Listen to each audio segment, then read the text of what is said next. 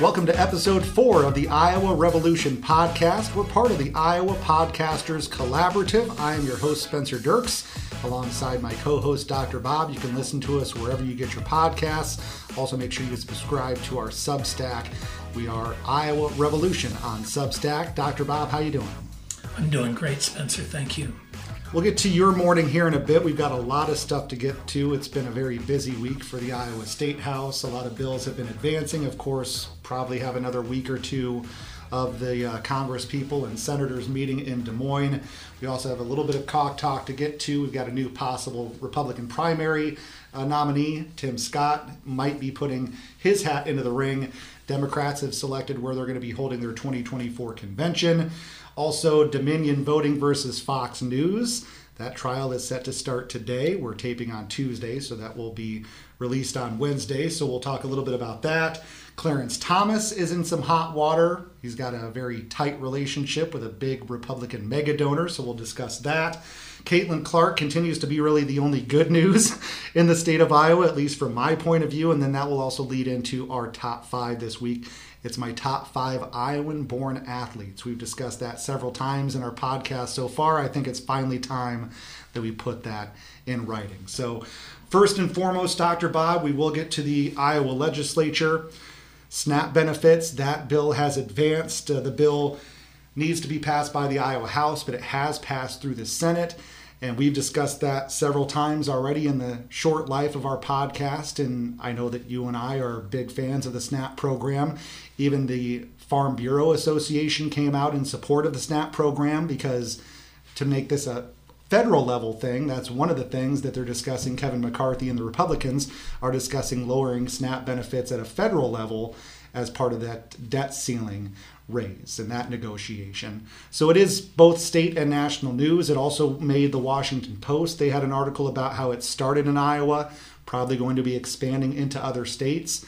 But I guess your thoughts on now it's passed the Senate, probably will pass the House, and then just a signature away from becoming law and making it harder for poor families to feed their children.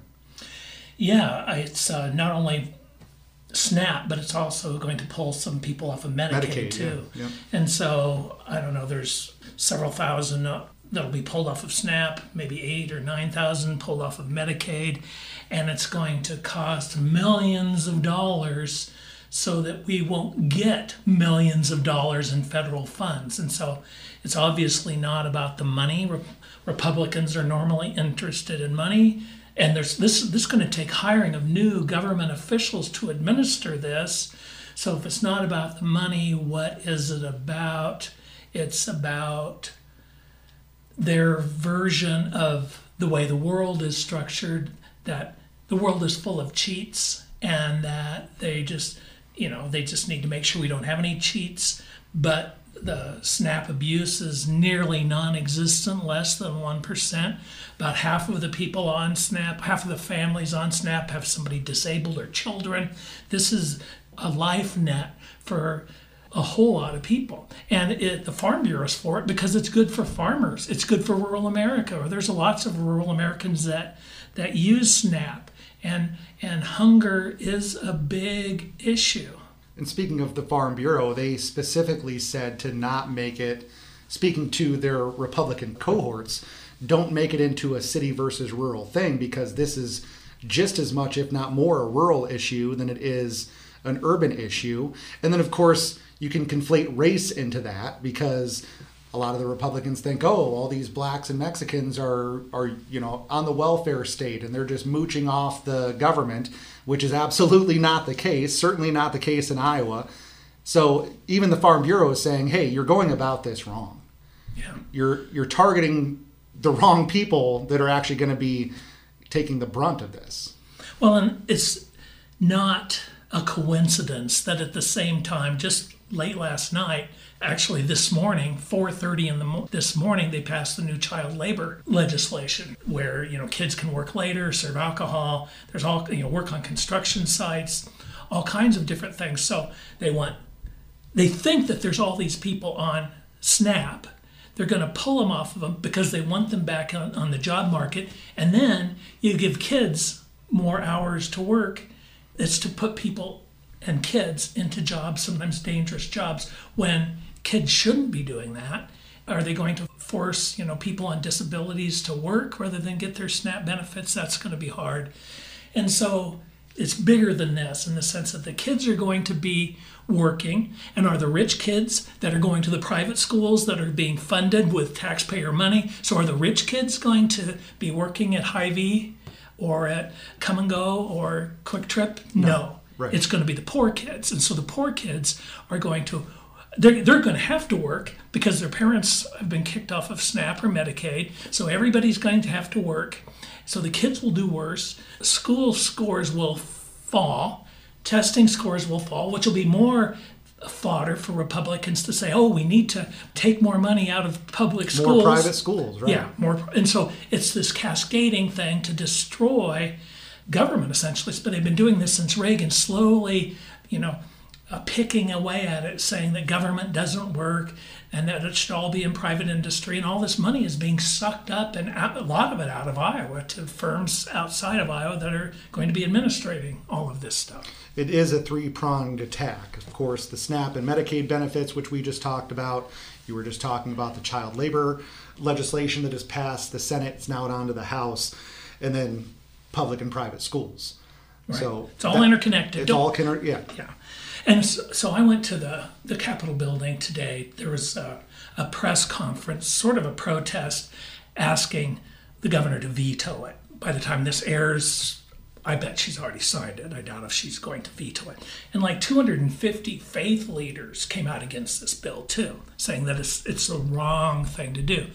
And so it just coincidentally, I'm in the rotunda, I'm looking down at the press conference where just different leaders, legislators and community people that help feed the hungry.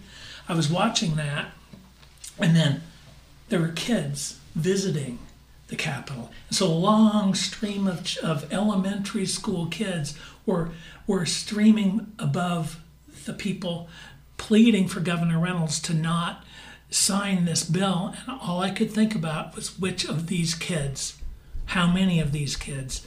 In some areas, 50% of people are on reduced lunch benefits. And so how many of those kids are going to go hungry because of what the Republicans are doing? And it's going to cost the state more money, as you said. Pennsylvania tried this about 10 years ago, and 3 or 4 years into it, they scrapped the whole thing because they were bleeding a bunch of money trying to test people. They had the asset tests and all the administrators and everybody that has to go through the paperwork. So the senator that brought that up was basically saying states are the incubator of all of these different things, so we can find what happened well. We can also find what happened badly. And Pennsylvania has already tried this, and they scrapped it about as soon as they possibly could, which I'm hoping that Iowa does the same thing. Hopefully we have much different leadership in 3 or 4 years, but it is probably going to be the law of the land, at least as long as Kim Reynolds and the Republicans are in charge.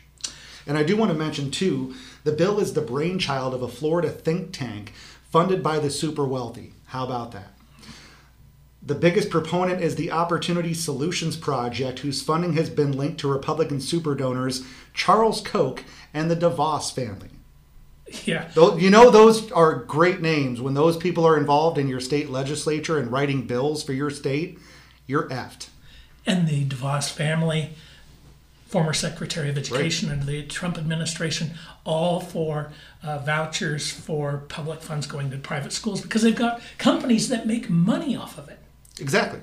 It's crazy. Well, and then you may have seen, too, Governor Reynolds has nominated, and it's been accepted, the new Department of Education director for the state of Iowa. And he's a big private, never worked in public schools in his entire life. He's a big private school proponent. So, surprise, surprise. He's never taught in a classroom. Our Department of Education head has never been a teacher. That's ridiculous. Child labor laws, let's get a little bit more into that.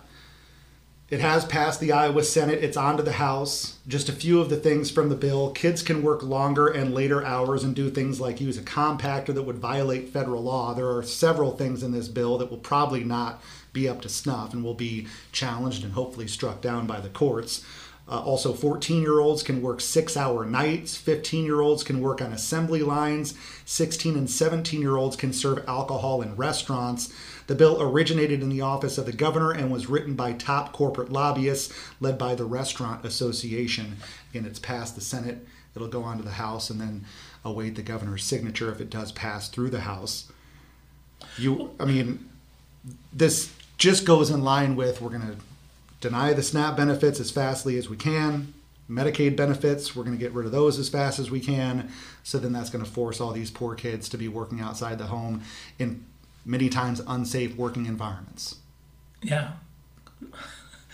The cruelty is astounding. It just is. And it really is hard to put into words how to respond to it, because it really does just seem completely crazy.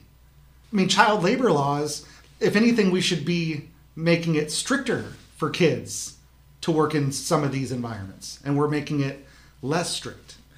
Right, because the big corporations want it to happen, and the Republicans are going to make it happen. And at the same time, they get to destroy the public schools. Right, yeah. So it's a win-win for them, and probably it's all wins for them until the next election, when the people recognize what has gone on and vote him out of office. It does seem odd to find how we got here, because school choice was, I think, probably the biggest thing that most of the Republicans were talking about during the last election cycle. So that was not a surprise when that happened. But a lot of these things that are coming through now, which we'll get to, guns being allowed on school property, NRA gun safety courses, we'll get to that later on. But it's like, where the heck is this even coming from? Who is asking for this? I mean, we know it's the rich donors, but do the Republicans really think that nobody's paying attention? I mean, is that what they're hoping for? That's what they're hoping for, but they've got an underlying sort of bizarre, unrealistic ideology that's driving it. But they aren't going to admit to this, because they don't even recognize it. Some of them recognize it, but they don't like government feeding the poor, because that's a family thing. The family should do it. And if the family can't do it, then the church should do it. Every time that the government gives a kid a cookie, it's a lost opportunity for the church to step in and make them Christians. And then if everybody was a Christian, they wouldn't have all these trials and tribulations. Everything would be all hunky and dory. And so that's the rationale behind it. And the fact of the matter is, most churches I know can barely keep the doors open. Exactly. Well, the thing is, they live in a fantasy world. Sure, in a fantasy world, we wouldn't need government programs. The churches would step up and they would have plenty of money, but nobody has enough money because the rich people have taken it all in the first place, and now they want even more of it. Right. It's all been sucked up the supply chain to the rich. And it started in 1980 with Ronald Reagan and Reaganomics. And it's tipped our country. It's turned it upside down. And I saw today, this is a little bit off the beaten path, but Bernie Sanders was talking today about estate taxes, which estate taxes don't kick in, to my understanding, until $13 million. So if you have more than $13 million and you want to pass that on to the next generation, then at that point it would be taxed at whatever the percentage of that would be. And Bernie Sanders came out and said, I want to keep this. If anything, let's lower it, because that just continues to lead to more generational wealth and people not being able to get a leg up, and the rich just keep on keeping on. And a lot of people didn't know that the estate tax was like $13 million. So a lot of people are against it. But I guess it just goes into the fact of a lot of people are just misinformed. It's got that bill would save a lot of money for the government, or I guess collect a lot of money from the government, from really, really, really, really rich people. Right, and they call it the death tax, and they say that it's going to... And they say that it's going to destroy family farms. Every banker I see, I always ask them a question. Have you ever seen anybody lose a farm because of inheritance taxes, estate taxes? And never. Right. Exactly. Yeah, it's like 13 million. Yeah. And then there's all kinds of ways around it for the rich, where you have a person washing dishes at a Denny's or any restaurant is paying a higher percentage in taxes than the wealthy. It wasn't that long ago. It was in my lifetime where there was a 90% tax Right. on the upper echelon, yeah, right? Upper. So at this day and age, it'd be 90% on what income over $1 million or whatever you want to put that number at. So it's not like that's another thing too, where I don't think people understand the progressive tax rate. Where we're not saying we're taking 90% of all of their income. It's just once you start making this much money, anything above that will be taxed at 90%. Yeah. So if anything, that would cause a lot of those people to actually reinvest in their companies or their business or their family or their communities, so they're not having to pay that much tax. And that's how it worked back when it was 90%. People didn't want to make that much money, or if they did, it was just kind of a cherry on top. Right. And I think that it's still sort of like that. Maybe 90% is too high. I think that's what it was. But it was after a certain point. Right. And I think it's still that way in Australia. And they seem to be doing fine. They seem to be doing fine. We did mention the Iowa House has moved forward a bill that would allow guns on public school grounds, and they also want to force NRA gun safety programs on K through 12 students. K through 6 would have Eddie the Eagle, I think, is the NRA mascot. So basically him saying, if you see a gun, go find an adult and don't touch it, which is good. Right. Something that you should be teaching regardless, that's fine. But then they actually want to do like NRA hunting safety courses for high schoolers 9 through 12. Right. And you did also probably see that they're allowed on public school grounds. Right. Guns are not allowed. Well, I shouldn't say that. It is up to the private school whether or not they want guns to be allowed on campus. Same thing for colleges. Public universities, you can't make a rule one way or the other. Central, Simpson, Grinnell, they can make up whatever rule they would like. Well, and what's interesting to me is this is insidious, is you let in Eddie and the Eagle Team cartoons. Right. And so you get kids, and so every kid in elementary school is going to want to watch the cartoon. Right. And so then what it does is then it normalizes the NRA to the kids. The NRA is good to the kids. They see that when the NRA is the major force preventing us from any common sense gun control that the American people actually want. So the people that are stopping us from doing background checks, for doing red flag laws, for doing assault weapons bans, they're in the school and they're indoctrinating the kids that they're great. And then again, just like the private schools, this fits the Republican ideology. Right. They want to indoctrinate kids into gun culture. And the United States of America certainly already has a gigantic gun culture. And I do think it bears repeating that, again, for all the public school students, all of us poor people that send our kids to public school and pay our tax money, at least as of now, to public schools, we can't make that decision on our own. We have to rely on the legislators in Des Moines. But if you're Pella Christian or Cedar Rapids Xavier, you're left to your own devices. If you don't want guns to be on campus, they're not allowed on campus. Should also make sure that it's clear that when I say on campus, it's basically parking lots is what they're talking about. Guns would still not be allowed in schools, but you could keep a gun in your car if you're a teacher. I mean, obviously you have to be of age. You have to legally be allowed to own a firearm, period. But if you're a teacher, you can just have a gun in your car as long as it's out of sight and your car is locked. That is legal. Or that would be legal if this did pass and was signed. Yeah. Well, I mean, what that means, that easy access, is let's just say that somebody goes off, gets angry, and goes out to look for their gun. If they had to go home and get their gun, they'd have some time to think. Exactly. And isn't that what we really want anyway when it comes to background checks and red flag laws? Give both the buyer and the government or whoever's selling it time to find out who the person is and for that person to calm down possibly from what they were planning to do with that firearm. Do want to kind of put, certainly not a bow, but want to update. We talked last week about the fetal heartbeat law, and that's being discussed by the Iowa Supreme Court.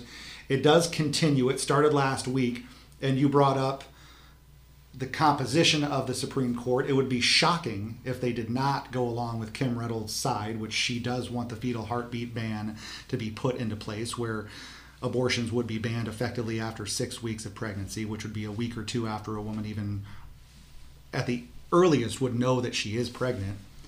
So she wants that. The Iowa Supreme Court said that was unconstitutional, since the U.S. Supreme Court has struck down Roe v. Wade, and the Iowa Supreme Court has said that abortion is not part of the Iowa Constitution. It does not grant that right. And Governor Reynolds has appointed 5 of the 7 current justices. They're expected to issue an opinion by the end of June, so still 2-ish months, 2.5 months to go before we get a decision, but I think it's pretty much a foregone conclusion what they're going to decide. If she's appointed 5 of the 7 justices, it's hard to imagine that they would not go her way. Well, it's interesting in that Ron DeSantis just signed a 6-week abortion ban.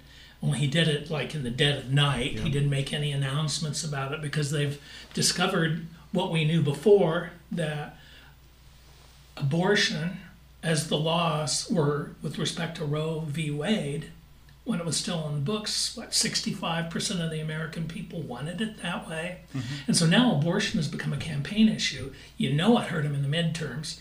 They're backing off of it. They're sort of waffling on it. They're looking for better messaging on abortion, which will mean some kind of compromise maybe. We'll see. But they're not wanting it to be an issue, and it is an issue. And people have to remember it is an issue. The American people want it. Overwhelmingly, American women want it. And so this is just, it's a disaster for them. So they have to somehow get away from it. It doesn't seem like it's a disaster for Kim Reynolds, though. You mentioned DeSantis. He did it quietly. She's not being quiet about this. In fact, she was illegally in the Iowa Supreme Court hallway in an area that was restricted from her to talk to presumably her buddies on the Iowa Supreme Court and say, hey, do me a favor. Who knows what the conversation was? Who knows if she even talked to anybody there? But she was. Why was she there? Exactly. Why did she go up and? The only assumption is that she was showing her support for the law that she wants, and whether she talked to anybody or not, the Supreme Court justices are certainly aware of her presence. Right. Yeah, I think I read that she didn't see anybody, but she shouldn't have been there. Exactly. But I'm just saying she is not being quiet about it, which is interesting. I mean, we don't know what her future prospects are. You've mentioned that she is probably favoring against not running for Iowa governor again. But yeah, if she wants to be on the vice presidential ticket or someday run for president, it might be time to change her messaging a little bit too. Especially as a woman, you would think. Her as president just gave me chills. Well, I hope that doesn't happen. I don't think it will happen. But there's also a lot of people that run for president that you never would think and probably don't have much of a chance, and she could be one of those. And that sort of leads us into Cauc Talk. We are 9-10 months away from the Iowa caucuses. It's especially important for the Republicans this time. Of course, Joe Biden has not really said one way or the other whether he's going to be running for the Democratic nomination. He has said that he plans on it, but that's about as far as he's gone. He's not officially said that he is going to be part of the nomination process. 2 things Republican-wise, then we'll get to one bit of Democratic news. I mentioned South Carolina Senator Tim Scott. He's opened an exploratory committee to run for the Republican nomination for president, South Carolina senator. He's the only current black individual that's in the Republican primary. Thoughts on in Tim? the Senate, too. Right. Also the only black Republican in the Senate. Any thoughts on Tim Scott? Well, he was really projected to be the evangelical Christian that people might be looking for. He supposedly was to be a non-grievance candidate, unlike Trump, and sort of optimistic. And so I was sort of looking for that message coming out, but his campaign announcement was formulaic, predictable, whiny, grievance-based, so he's not off to a good start. He can't give a good answer on abortion. He's flip-flopped all over it, which is what I'm saying. They're looking for a message. Yeah, it's interesting. And I went to a Nikki Haley event the other day. That's enough about Tim Scott, to be quite honest. But I want to get your thoughts on Nikki Haley, because she also did talk about abortion recently, and she said leave it up to the states, which I think for now is probably a good message, especially if you're running for a federal office. obviously if you're running for a statewide office, you kind of have to make a decision, because if you're going to leave it up to the states, that's who's going to be making those decisions. But I did think it was interesting and possibly a winning message for Nikki Haley. She is a woman. She obviously wants to appeal to Republican women. And one of the ways to do that is to steer clear of that issue, I think. Well, at her event, it was actually a Women for Haley event. It was in Des Moines.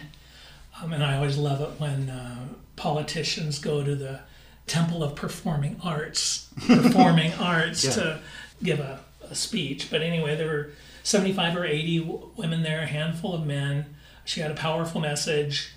She, sort of said, I don't hate pro-choice people, like I don't hate pro-life people. We've just got to get together and figure out where we go from there, which is a more tactical perspective. I don't know if it's going to help her with Republicans, but it helped her with those women in the audience, because those women in the audience, some of them have had abortions, or their sisters have, or their moms have, or their daughters have, or a friend has, and so they're nodding as she's looking for a common sense, in air quotes, negotiation and conclusion, and she doesn't want it to be a political football. One of the things that she did say too was that she went off on this trans influencer, people that they shot up the Bud Lights for. Sure. She said this trans issue is the women's issue of our time, and she translated it into protecting girls' sports. And I don't know of any time, and talking about biological boys competing against biological girls, and I don't know of any instance in Iowa where that has happened, but she's projecting this as the women's issue of our time, and a lot of those women are nodding. And the Democratic response to all of this trans issues is we, support and love our trans friends, family, and neighbors, but the girls' sports issue could turn into a really big thing. And so as the women's issue of our times, Nikki Haley is saying, we'll see, what that is, and we'll see what the Democratic response is. She also gave a very powerful foreign policy speech. She talked from experience about the importance of Ukraine as an ally. She, where Ron DeSantis and Trump and everybody else is waffling on, not everybody else, lots of Republicans in Congress are waffling on Ukraine. She very forcefully said Ukraine is one of our best allies. They are always with us in the United Nations. They're always with us everywhere. And it is a freedom-loving country. These are people like us. This isn't about just Ukraine versus Russia. This is about freedom. And so it's very powerful, a foreign policy speech. You're working on a piece about her path to the White House. What is her path to the White House? Because I'm not a Republican, but a lot of the stuff you just said sounds appealing from a Republican point of view. She obviously does have a lot of experience, well-rounded experience. She's been in the UN. She's done foreign tours. She's been in Congress. So if you're trying to put together a resume to be a president, she's got a very good one. Yeah, she's got a couple of, she also has a strong record on the economy in South Carolina. Her lane is women and foreign policy. She's going to be better at foreign policy than anybody. And so actually her path is pretty clear. And so is Tim Scott's. If you look at the order of the primary caucus and primary states, number 1 is Iowa, number 2 is New Hampshire, number 3 is South Carolina, where they are from. Right. So Nikki Haley or Tim Scott do well in Iowa after DeSantis and Trump beat them up, and when people, Republicans are pragmatic in Iowa, they, most of them know Trump probably isn't going to beat Biden, so they're going to be looking for an alternative. And if it is as it is now, if you have Nikki Haley or Tim Scott coming out of Iowa, New Hampshire strong, then the home state gets to decide. So South Carolina gets to decide. And in polling in South Carolina, I think April 12th, Trump leads at about 40%. DeSantis is about at 21%. Nikki Haley is up there at about 18%. She's almost to DeSantis. Yeah. And Tim Scott is about 8%, if I remember right. And that would have been before really he even announced. So he might get a little bit of a bump here in the next poll. He might. So we'll see. We'll see, but it appears they like Nikki Haley better. So, but who knows how they will vote? All one of them has to do is come out and win one of those states. Yeah. And or come in second, and then let's see what South Carolina has to say. And one of your favorites, Chris Christie began the, I guess, look-see at possibly putting his hat in the Republican nomination. And you've mentioned his name several times before on the podcast. Maybe he is the one that is the bare-knuckle fighter that takes on Trump and DeSantis and clears the way for people like Nikki Haley or Tim Scott. Well, I know that's what you're hoping for. Yeah. Well, he isn't my favorite. He isn't one of my favorites. But I think he can go toe-to-toe with Trump. I think he's smarter than Trump. I think he's as mean and nasty as Trump. Have it be like, roller derby. He's clearing the way, right? Yeah. He's the enforcer. Yeah, that's right. Let Chris Christie do that, and then let's see who skates around the brawl. And who knows? I mean, if Chris Christie does that, depending on how he goes about it, he may not be the one clearing the way for somebody else. He might be clearing the way for himself, too. He might. And I just have to say again that Pence isn't going to be in it. Pence, he's my most despised person. Pence, they say he's on a exploratory trip, looking to see, if people want him to run or not. No, he's not. He's on a walk of shame. That is perfect. Walk of shame. They booed him at the NRA convention in his own state. Yeah. Walk of shame. And so his family... So the only reason that he would do this is if he is truly a masochist and enjoys the pain. Well, you never know. He might be. And then his family needs to do an intervention. He needs to just retire to Arizona and sit next to Dan Quayle and sip iced tea. Just disappear. If Quayle will have him. I wrote about that. The Vice President's Club down in Arizona. Vice President Loser Club. I like it. It's time for a wider scope. We don't have a whole lot of time left, so a couple more things to get through before we're done. This is the Iowa Revolution podcast. Thanks for listening. I'm Spencer. He's Dr. Bob. Dominion voting versus Fox News. The defamation trial is set to begin today. We're recording on Tuesday. It will be released on Wednesday. Fox Corporation Chairman Rupert Murdoch and prominent hosts like Tucker Carlson and Sean Hannity knew former President Donald Trump's lies about the election were wholly detached from reality, but leaned into the voter fraud theories on their shows. They had text messages that were revealed that showed a handful of journalists at Fox News who did push back against Trump's lies were disciplined afterward. The company, as in Dominion, alleges that Fox News knew the lies it promoted about its technology were false, but that the channel allowed the lies to take hold on its air to protect its lucrative business. Fox denies that, but that is pretty much what this trial is about. Dominion Voting Systems took a beating from Fox News for no frickin' reason, all because Donald Trump pointed the finger at Dominion Voting just to muddy the water. And now the chickens may be coming home to roost for Fox News. And really, two outcomes are possible here. Neither are good for Fox. And again, the trial is set to start today. There was an 11th hour delay. It was supposed to start Monday. Sunday night, they delayed it, which a lot of people took as Fox News is just going to settle before it gets to trial. So now it's either they settle during the trial or they let this trial drag out and all of this stuff becomes public. And even if they win, what do they really win? I mean, you would think that they would lose more money in stock shares and advertising dollars than they would winning the lawsuit. Yeah. No, it's going to be really interesting to see. And it's amazed me that they've got away with so many lies for so long. And let's just say this too. We've got some radio stations in Iowa and across the land that are still perpetuating this nonsense, still letting it be on their airwaves. And I don't understand, what's the FCC for? The airwaves are the public's. They're not Fox News' airwaves. They're the public's. And if they're trying to destroy the public's confidence in our government and in our country, it's undemocratic. Right. And the FCC is just letting it happen. So it's going to be interesting to see what the results are. There's concerns about how they're going to prove actual malice, and some journalists are concerned that our First Amendment rights will be violated. So I don't know. Stay tuned.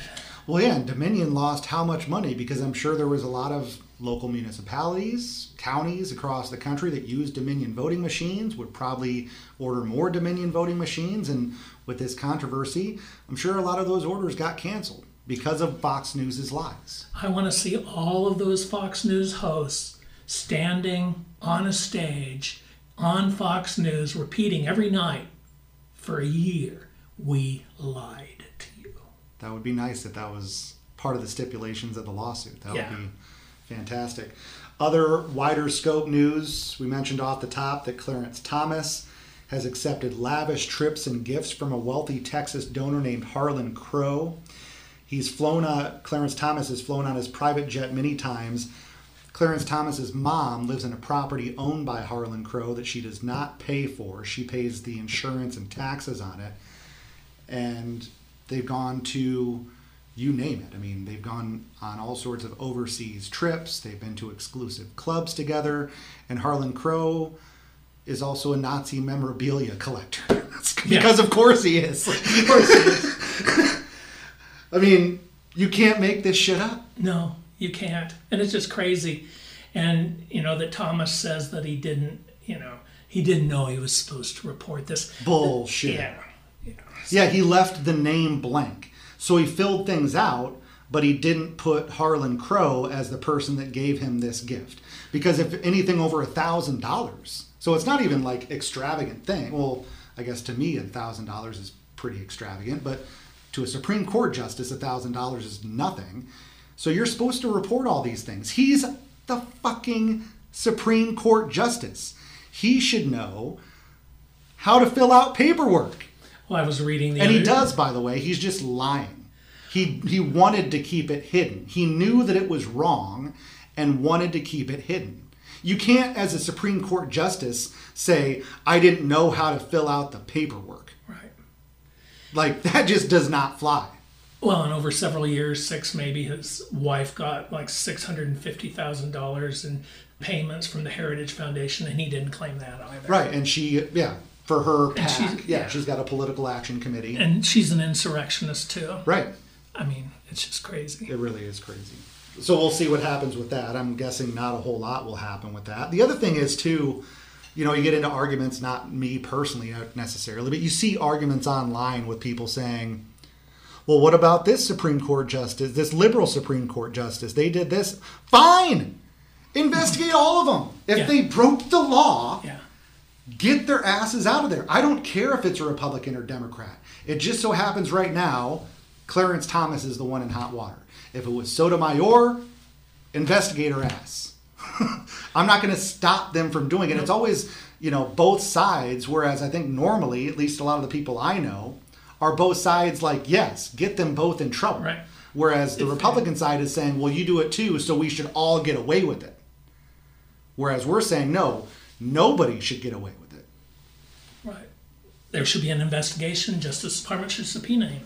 Absolutely. But as of right now, it doesn't sound like they're going to do that, because then the Republicans are just going to say it's political theater. And they're going to whine and complain and be victims again. Poor Republicans. Poor Clarence Thomas. That's right. I did want to mention, I skipped over this in our Cauc Talk talking about caucuses, but I did want to mention that the Democrats have selected where they're going to be holding their 2024 national convention, and it is in Chicago, which I think I probably had the same reaction as you did, where maybe now is not the time to do this in Chicago, just because it's such a hot button. Anytime you bring up school shootings or anything like that, spend a day in Chicago, all the Chicago shootings. I guess I wish that they would expand, do it in even like Milwaukee or Detroit, somewhere where it's more of a battleground state, Pennsylvania, Pittsburgh, Philadelphia. But Illinois is going to be a Democratic state. Why hold it in Chicago? Well, they say it's because it's easy to organize in Chicago. And I can't organize my desk, so I'm not going to comment on that. We'll take their word for it, yeah. Okay. But still, it's dumb. Do it in Atlanta. Yeah. Atlanta was the second choice. Look at how 2 Senate seats were got for Democrats, controlled by Democrats by the narrowest of margins. If you put all that money, all those people into Atlanta, don't you think that that would help those senators? It would help turn Georgia blue, but instead they have to do the easy thing. It was ridiculous. It's a ridiculous decision. Milwaukee would have been fine. Detroit would have been fine. But Atlanta, which came in second, should have been the choice. Agree completely. We don't have a whole lot of good news this week. There just wasn't. I literally searched for good news. And there's just not a whole lot of good news in the state of Iowa right now, although the weather's kind of nice today. But Caitlin Clark continues to be our bright spot in the state of Iowa. She is the first ever unanimous National Player of the Year in Big Ten women's basketball history. So she won all of the National Player of the Year honors, the first woman from the Big Ten Conference to be a unanimous Player of the Year. So, well, there's other good news. I mean, Caitlin Clark is always good news, but there's other good news. Is that I've been to the legislature several times this year, and Democrats are fighting like hell. Yeah. They're really working hard, and they deserve kudos in a very difficult environment for them. They've been courageous. That's our good story, and we're going to keep telling that story. There's a lot of good senators and House representatives that are Democratic. With that bill that they were discussing overnight, the child labor laws that they want to change and make it easier for kids to work in hazardous environments or late at night, they wouldn't even allow questions. The Republicans would not allow questions from the Democrats. They said it was partly because of some Iowa Supreme Court decision in 2020. It was because they just want to silence the other side. Right. And because they know it's wrong, but they're answering to somebody else pulling their puppet strings. They know it's wrong, and they know if they discuss things, they might have to show some courage. They're as cowardly as Mike Pence. Somebody is pulling their strings. So congratulations, Caitlin Clark. Thank you to the Iowa Democrats in Des Moines for fighting for us, even though they're powerless. And that is a hard spot to be in, and they continue to work very hard. It's time for my top 5. We've talked about it several times, Dr. Bob. Iowan-born athletes, my top 5 this week. So we'll see how well I match up with you. You may have one or two. There's one or two, I think, that could be on this list that I didn't include. But we'll just start with number 5, top 5 Iowan athletes. These are all born or grew up in the state of Iowa. So it's not played for the Iowa Hawkeyes or played for the Cyclones. They were born and raised in Iowa. Number 5, Ricky Davis. You've never heard of Ricky Davis, have you? I looked him up. You saw and you looked him up. He played for Iowa for 1 year, and then he went to the NBA. He had about a 10-year career in the NBA. Was very successful. His probably claim to fame, though, was sort of a blooper. So he was just a rebound shy of a triple-double. He had double-digit points, double-digit assists, and he needed one extra rebound to get the triple-double, and he shot at the wrong basket and rebounded that miss for his 10th rebound. But what was interesting to me is all the places all over the world that he played for different pro games. I mean, that's why I like him. He should just be in your top 5 just for playing for 18 different foreign clubs. He was kind of my personal favorite. I think the top 4 are pretty much across the board. Most people would probably agree with. But yeah, that was I had to get Ricky Davis in there. I love Ricky Davis. He's from Davenport, by the way. Number 4, Niall Kinnick. Could have been president. Might be surprised that he is number 4. And yeah, he certainly would have been either a senator or a governor for the state of Iowa, which could have led to him having the presidency. He was born in Adel, Iowa. Bob Feller is number 3. You know Bob Feller's nickname? One of the best nicknames in sports history. Bullet Bob. I don't know. That's a good one. I bet you he was called Bullet Bob, but he's the heater from Van Meter. You know, I met him once. No way. Yeah, I met him once. I was at a baseball game. I don't know where I was, but I met him, talked to him briefly, shook his hand, and his hand was like as big as a catcher's mitt. He could have just crushed my hand. Right. Yeah. And you're not a small person either. No, but it was just ginormous hands, just freak of nature hands.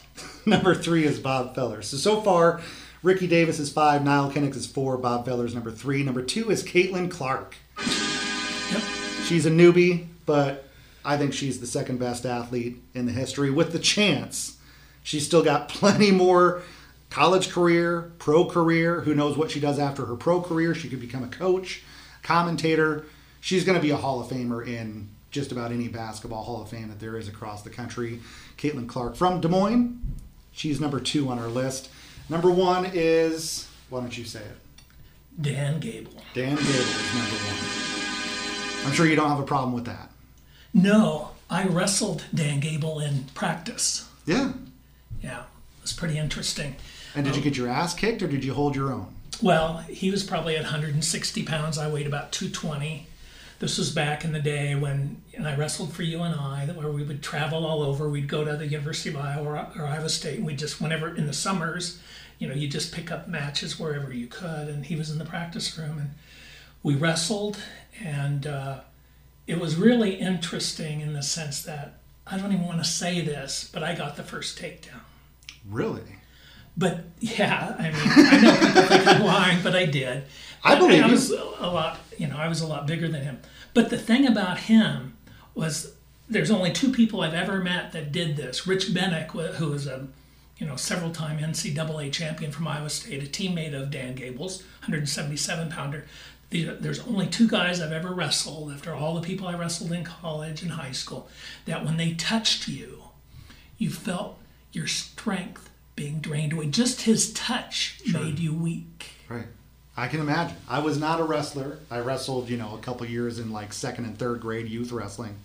And that's how I felt in 4th grade. That's why I quit, because anybody that touched me on the upper arm or whatever, no. I don't want to be held in a cradle. I don't want to be pinned. I don't want you choke holding me out. I'll go back to the basketball court and have fun that way. So Dan Gable, the number 1 Iowan athlete. So anybody that I missed, anybody come, because I've got 2, I think, that some people would say probably deserve over Ricky Davis, even though he is my personal favorite. Shawn Johnson, the Olympic gold medalist, certainly probably deserves to be in the top 5 or 6. And then Zach Johnson. Yeah. Masters champion, British Open champion, one of the best golfers over the course of the past, 20 years or so. So Shawn Johnson and Zach Johnson, I think, would be the 2 that probably feel left out of my top 5. And who's the UNI quarterback that was... Kurt Warner. That's another... Kurt Warner is another good one, too. Yeah, he's from Cedar Rapids, And let me just say, Dan Gable is a great guy. And while you're wrestling him, he's coaching you. Yeah. Just so I'm sure it was amazing. A huge learning experience just to Absolutely. be able to wrestle him. Next week, we're going to do my top 5 pet peeves. So be thinking of your pet peeves. We'll see if yours compare to mine. Okay. I'm sure you've got all sorts of pet peeves. Well, none are coming to mind right now. If we did it now. Do some thinking. Right. Maybe you can look at my list beforehand and think of some of your own. Anything else to add, Dr. Bob, as we near the end of this week's episode? Just that I'm feeling good. We've got some incredible challenges ahead of us, but we've got some real fighters in the Iowa legislature and in Congress. Just need some more of them. Yep. Hopefully we can help pave the way for that. Dr. Bob, thanks as always. We'll see you again next week. Looking forward to it. This is the Iowa Revolution Podcast. Thanks for tuning in this week. We are part of the Iowa Podcasters Collaborative. Make sure you subscribe to our Substack so you can get this podcast straight to your email each and every week. You can also listen wherever you might want to listen. Spotify, Apple, iHeart, whatever it might be. Thanks for tuning in. We'll see you next week.